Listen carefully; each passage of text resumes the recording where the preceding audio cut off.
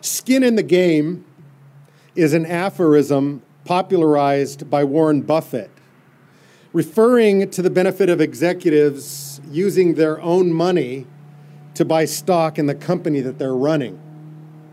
It's to have a personal risk or a stake in the outcome of the business. It's an idea that was also vitally important to Lauren and me over the years. Although our children are grown and gone, at least mostly, even when they were young, we were big proponents of them having skin in the game in things that were important to them, rather than simply providing it, even when we could easily afford it. Because it's a simple fact of human nature that we generally take something more seriously when we have an ownership stake. It's why most of us are familiar with the phrase, drive it like it's a rental. And when it is, we do. Or at least I do. And so do my kids, especially when it's my car. But generally speaking, our standards for our own homes and our own cars and our own toys and our own tools are higher than our standards for the things of others.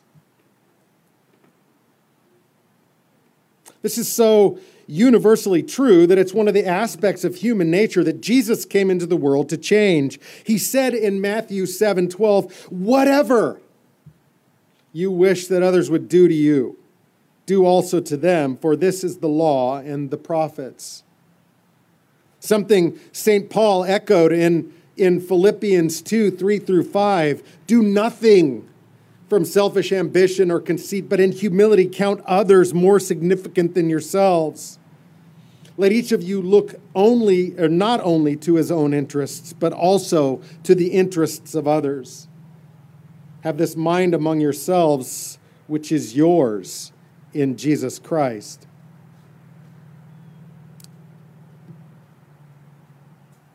But not looking out, not having an ownership stake, is the way human nature is, apart from the transforming grace of God through Jesus. And if we're honest, sometimes despite it. And Jesus knew this and used it to contrast his commitment to his own sheep with the commitment of hired help. He pictures himself in today's gospel reading as a shepherd, and not just a shepherd, but the good shepherd, described in Psalm 23. And he pictures his people as the sheep that he both owns and loves. And he contrasts the way the owner responds to wolves and the way the hired help responds. A hired hand who doesn't own the sheep sees the wolf coming and takes off. The wolf snatches them and scatters them. He takes off because he's not concerned about the sheep. He's got zero skin in the game. Tending sheep is just a job for him. They don't really care about the sheep. They're there to make a few bucks, not because they love the sheep. And who really cares about a few sheep after all? But the reason Jesus mentioned these hired hands is not to talk about them, but to contrast that he's not like that. He's not a hired hand. He's the good shepherd and the owner of the sheep. He says in verse 14, I am the good shepherd, and I know my own, and my own know me. The big difference being that the hired hand loves his life more than the sheep. But Jesus loves his sheep more than his life. 4 times in this passage, Jesus says that he lays down his life for the sheep. In verse 11, I am the good shepherd. The good shepherd lays down his life for the sheep. In verse 15, I lay down my life for the sheep. Verse 17, for this reason the Father loves me, because I lay down my life. And in verse 18, no one takes my life from me, but I lay it down on my own accord. The sheep are his. And because they are, he loves them more than he loves his own life. When he sees the wolves coming, he doesn't have leave the sheep to be destroyed. He fights the wolves and saves the sheep, and in so doing, lays down his life. So what's this really talking about? If we're the sheep that he loves, what are the wolves? What is it that threatens to destroy us? And there are at least three wolves mentioned in the Gospel of John, three wolves that Jesus lays down his life to save us from. First is the wolf of sin. John 1:29 says of Jesus, "Behold, the Lamb of God that takes away the sin of the world." Sin, and I'm not just talking about the sin of the other ideology or party or ethnicity or group or person, and not sin in the abstract. I'm talking about public sin and private sin, that stuff you do when nobody is looking, and sins of commission and sins of omission, your sin and my sin. It's a wolf that destroys us and the world and separates us from God. And Jesus came into the world to draw the wolf of sin off of us and onto himself, and to die in the place of his sheep to accomplish it. When the good shepherd sacrifices himself for the flock, he then becomes like a lamb and bears the sin of many. Isaiah 53, 6 through 12, which we read during Lent, tells us all we, like sheep, have gone astray. We have turned, every one, to his own way. And the Lord has laid on him the iniquity of us all. He was oppressed and he was afflicted, yet he opened not his mouth. Like a lamb that is led to slaughter, and like a sheep that before its shears is silent, so he opened not his mouth. By oppression and judgment he was taken away.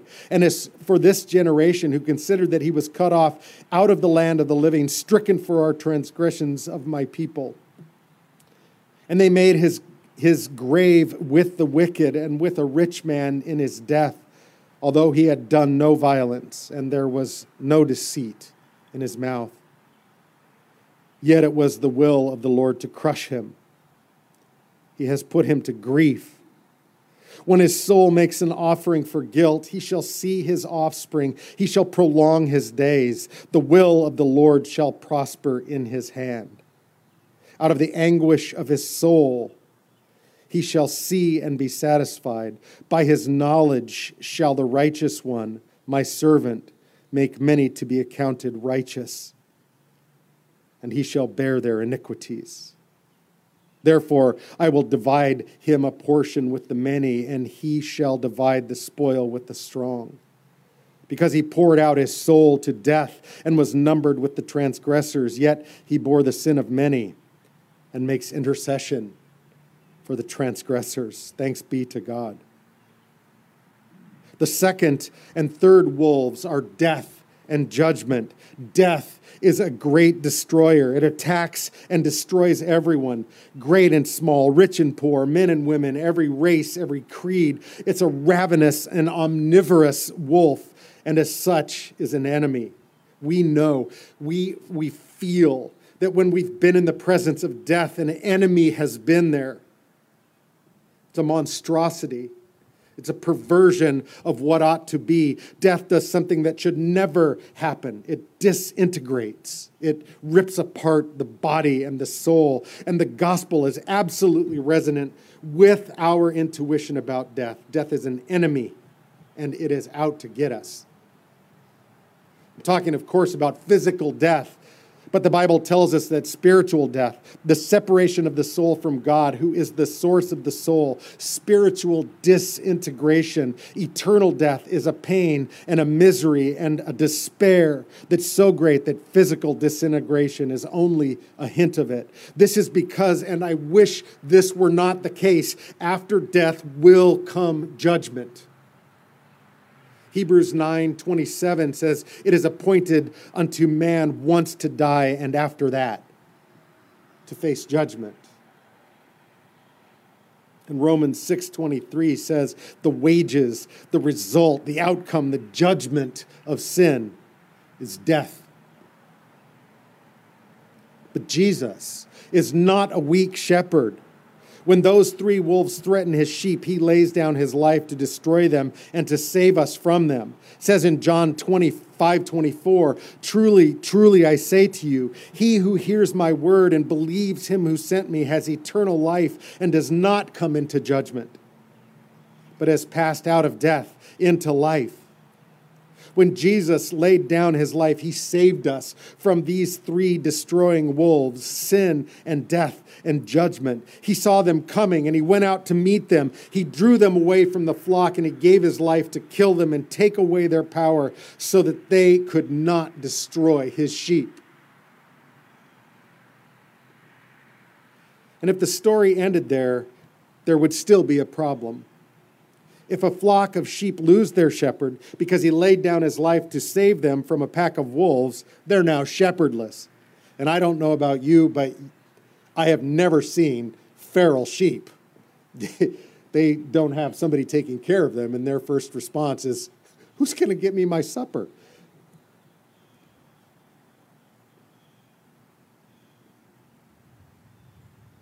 But even if no more wolves come, they'll sooner or later run out of green pasture and wander away into the desert valleys of death and perish.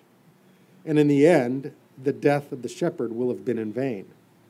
But the story doesn't end with a mangled shepherd lying dead among three dead wolves and sheep scattered, thirsting and starving in the desert. Verse 18 tells us why. Jesus says, "No one takes my life from me. Of my own accord, I lay it down." This is critical for us to understand because death had no claim on him, and as it does on us. Death didn't come to Jesus. Jesus came to death. And when he came to death to save his sheep from sin and death and judgment, he came with the power and authority of God Almighty. He would die for sinners, but he would also rise again. That's why he said, "I have authority to lay down my life, and I have authority to take it up again."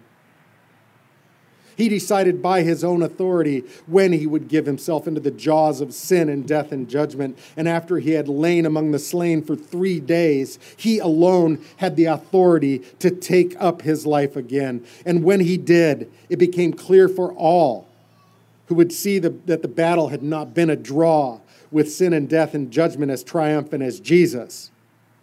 With them dead and him dead, even Stephen. No. He alone had authority as the Son of God to take back his life, and therefore he alone was triumphant. Sin and death and judgment can never again destroy the sheep of Jesus. But not only that, the sheep now have a shepherd. Being a Christian isn't only about being saved from sin and death and judgment. It also means having a living shepherd to guide you and feed you and heal you and protect you and help you and love you. And if you've ever dreamed of a deep, deep love relationship, the words of verse 14 are extraordinary. "I know my own, and my own know me, even as the Father knows me, and I know the Father." Jesus took his life back again from death so that he might have that kind of personal relationship with all of his sheep. I know them, and they know me. And the relationship that we enjoy is like the relationship between God the Son and God the Father. And there's no more deep, no more satisfying relationship in the world than the eternal relationship between God the Father and God the Son. But there's more. He took back his life from sin and death and judgment, not only to prove that he and not they were triumphant, and not only to give himself to his sheep in the deepest personal love relationship, but also because he now has a worldwide mission to fulfill, with the same authority and with the same power in which he rose from the dead. It says in verse 16, "And I have other sheep which are not of this fold. I must bring them also, and they shall hear my voice. They shall become one flock with one shepherd." Jesus did not come into the world to lay down his life only for a few Jewish disciples in Palestine. He has other sheep that are not of that fold. He has sheep in Antioch and Athens and Rome and Cairo and London and New York, even in London. and New York and Mexico City and Sao Paulo and Tokyo and Manila and Sydney and Singapore and Suva and Beijing and Calcutta and Kabul and Tehran and Abuja and Annapolis.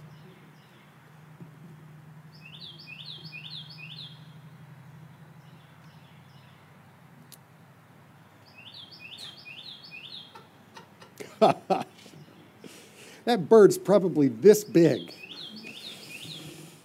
After his resurrection, Jesus said in Matthew 28:18 and 19, all authority in heaven and on earth has been given to me. Therefore, go and make disciples of all nations. For us at Redeemer, that begins with proclaiming and promoting the gospel, giving ever more time, talent, and treasure to seeking the flourishing of our neighbors. And because he moves now through our neighborhoods and workplaces and cities and the world with the same authority that raised him from the dead, he and his cause cannot be defeated. His sheep will hear his voice, and they will become one flock with one shepherd. What began with just a handful of men and women with the love and the spirit of the resurrected Christ, and it goes on today with 2.3 billion people from every country of the world rendering some kind of allegiance to Jesus. We need not be anxious, or as so many are today. We need not live in fear or defensiveness or hostility. The risen Christ cannot fail. He owns it all, and he reigns by virtue of an indestructible life with absolute authority over every created reality. His will be done on earth. And the utterly critical question for each of us today is this: are we his sheep? Are you one of Christ's sheep today? That is, do you hear his voice? Do you follow him? Do you trust in his saving work and promise of life? This is what it means to be his sheep. He says in John 10, 27 and 28, my sheep hear my voice, and I know them, and they follow me. And I give eternal life to them, and they shall never perish, and no one shall snatch them out of my hand. Thanks be to God.